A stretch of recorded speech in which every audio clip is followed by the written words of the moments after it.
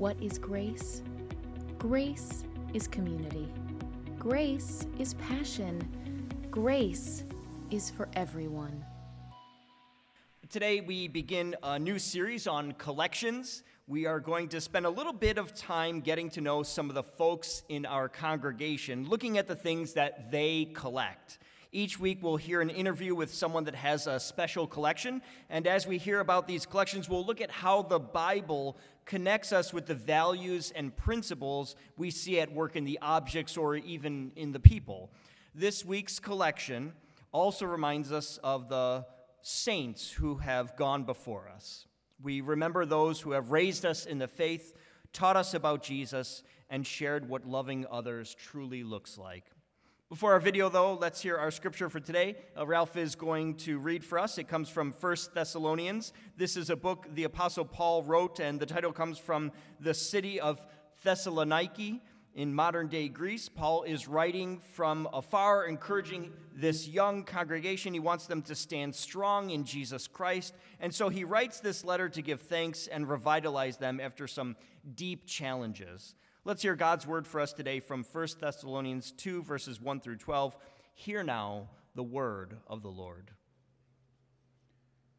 You yourselves know, brothers and sisters, that our coming to you was not in vain.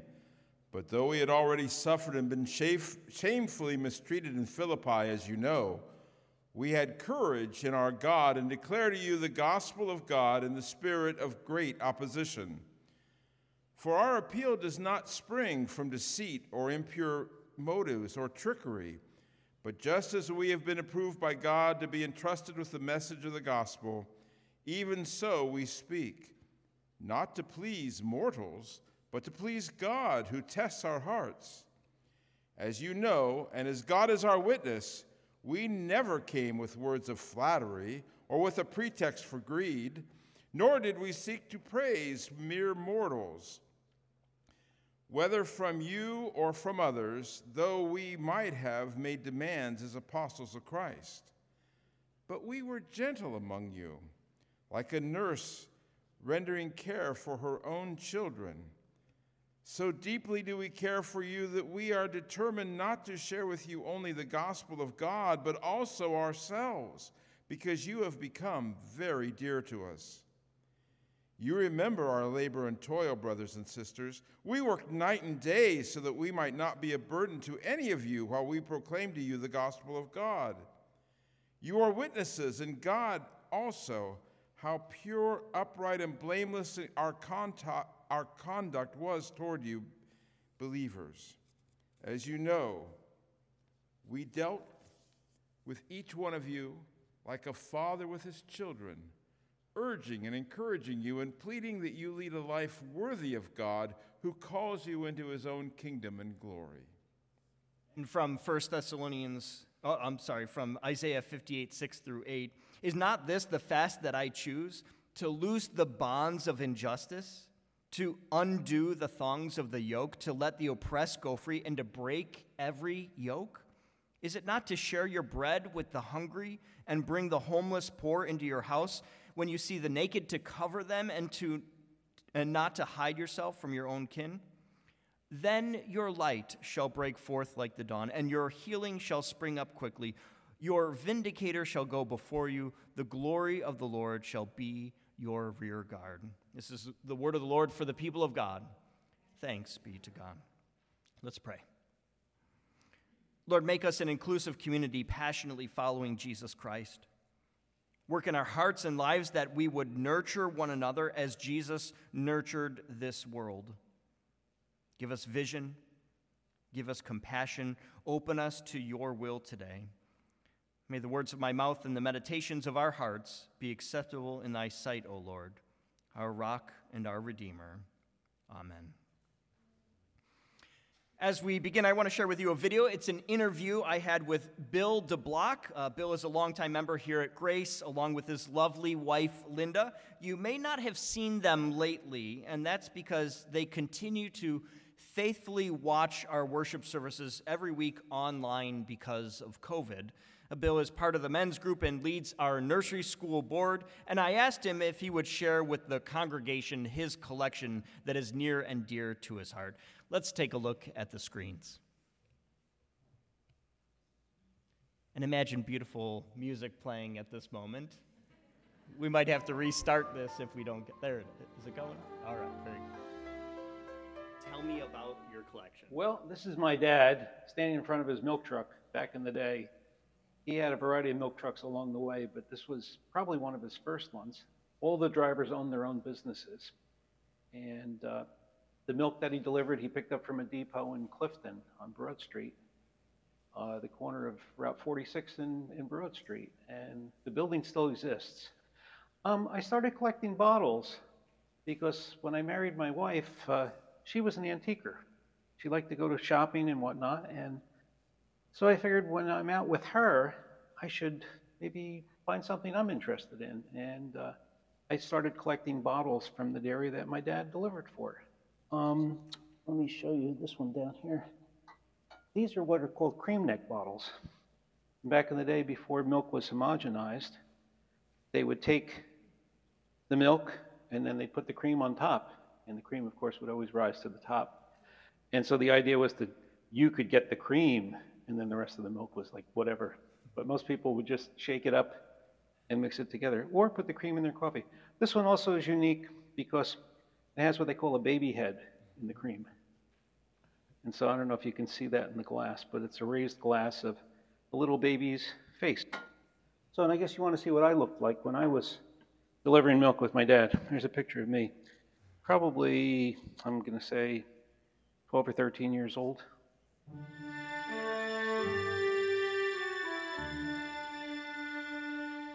Tell me about the significance behind the bottles. Why bottles? Why did you choose that? You said some about, I know it's connected with your father, but say a little bit more about why that matters to you. I think getting the bottles, it brings it back to a simpler time, I think. Before there were milk stores on the corner, it kind of reminds of family and of community. People you'd bring milk, and you'd wash the bottles and put them back out. We were reusing and recycling before we even knew what we were doing. Very good. Well, thank you very much. Appreciate the time. Oh, my pleasure. My pleasure.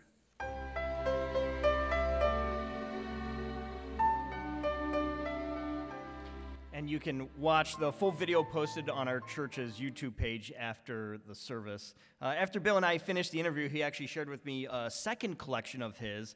It's a rare one, perhaps even more rare than milk bottles.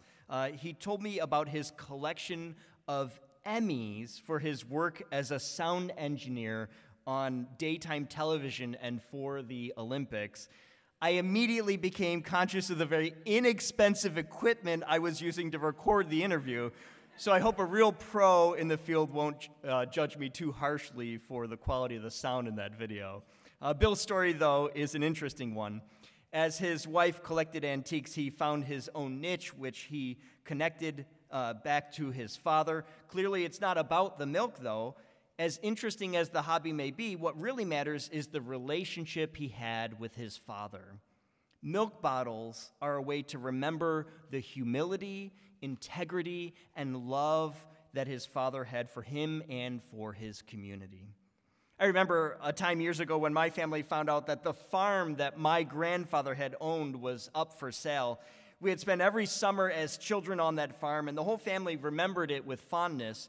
We talked for weeks about how much it would cost, who would pay for it, who would live there, how we would take care of it. The yard was so big that it took 5 out of 7 days just to cut the grass. And the more we talked about it, the more it became clear to us that the farm itself was not the most important thing. It was actually secondary. The property was not the key thing in the discussion. What really mattered, was my grandfather. Talk of the farm was just a reminder of how much we all loved and missed him.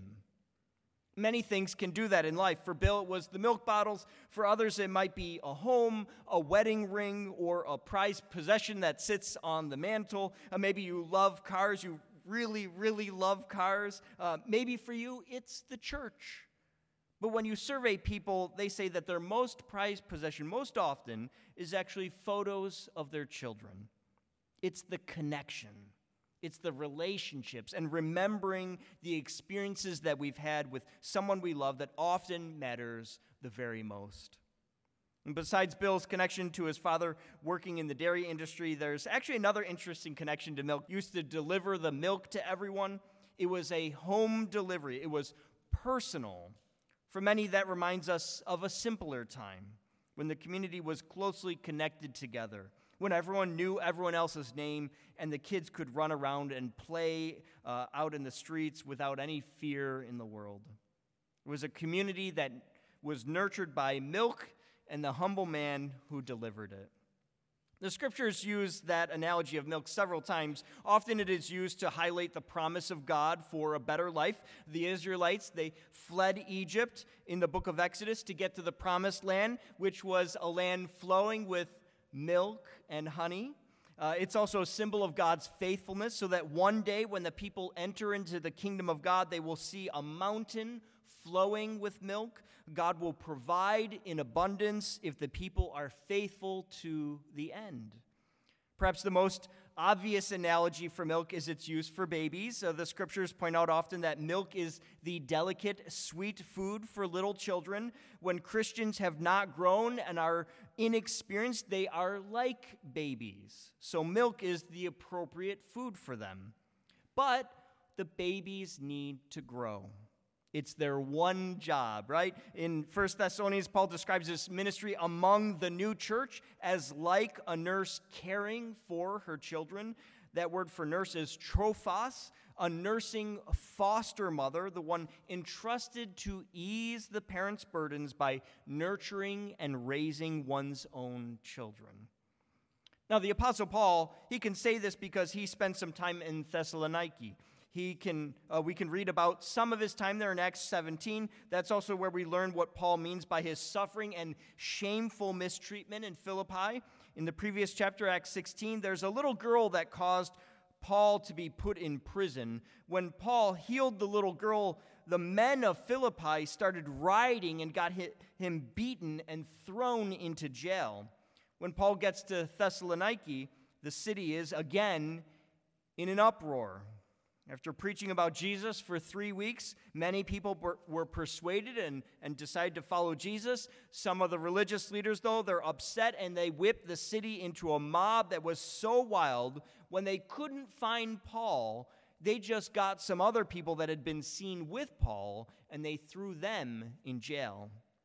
So when Paul is writing to this city years later, he is delicate. He reminds them how he never charged them money to share about Jesus. He and his friends were upstanding citizens. They did everything right in this community so that they could be nurtured in the faith. They did nothing to provoke the riot. The only thing they did was preach Jesus to urge and encourage the people to lead a life worthy of God. In ancient times, there were lots of false philosophers, but it was clear who they were because they taught the wrong things.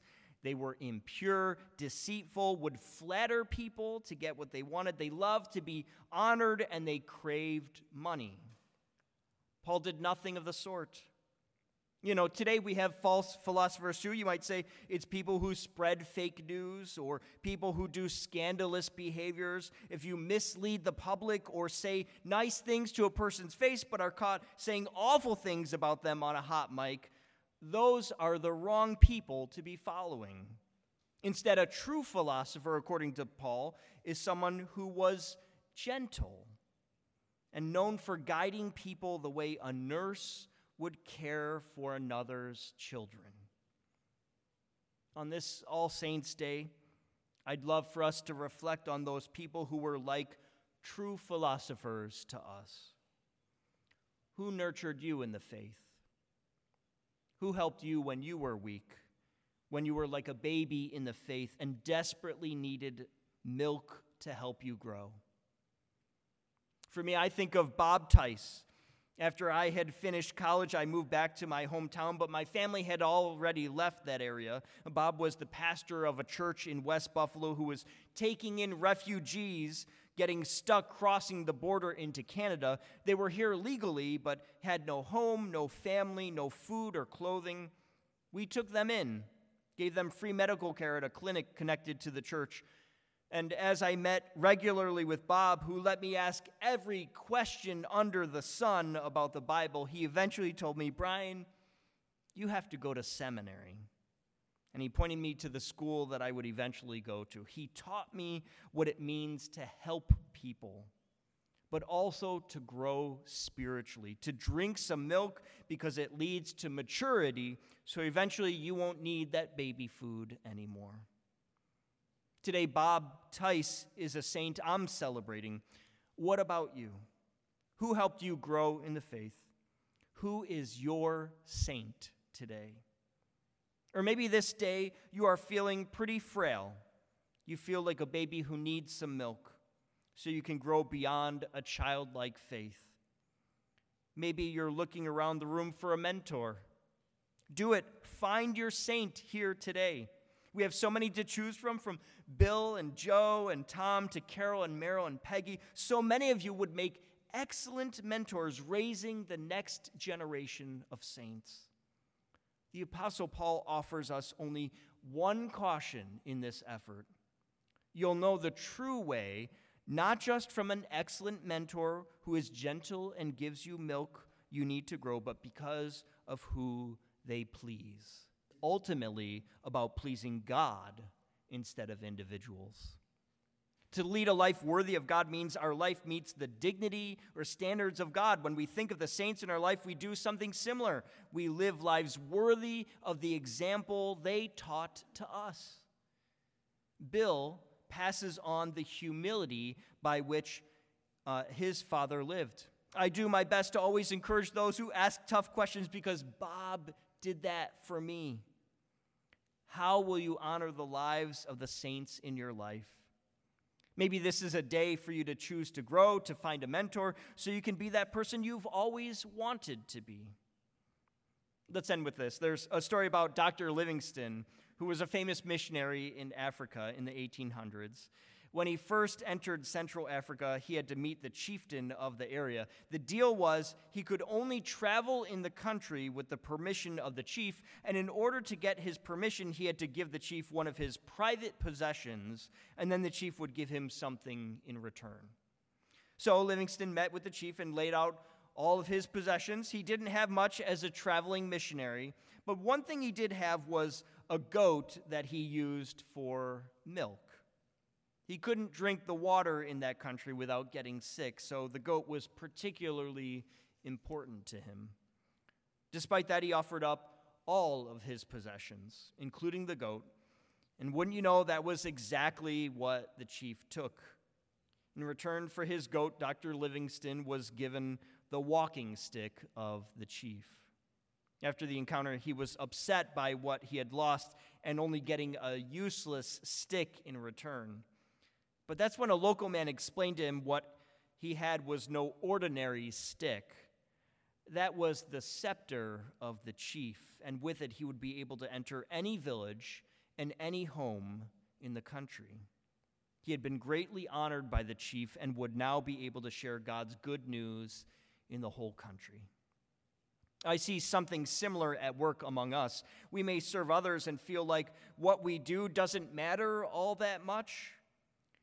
We may be making milk deliveries and not think much of it. We may be visiting with the sick or raising children or giving food to the hungry and think, oh, it's not that big of a deal. But what we are doing is serving as God calls us to. We are following in the example of Jesus Christ, who died on a cross so that we could live in eternity. Jesus showed us what real service looks like, so we could go and do the same. Share with gentleness. Nurture the community. Give to be a blessing, not because you're sure you'll get something back for it, but because that's the example that's been set before you. You see it in Bill's father, in Bob Tice, all the saints who have gone before us. And most of all, we see it in Jesus Christ. Nurture one another just as Jesus nurtures you. Amen? Amen. For everything happening at Grace, check out our website at gumc.org.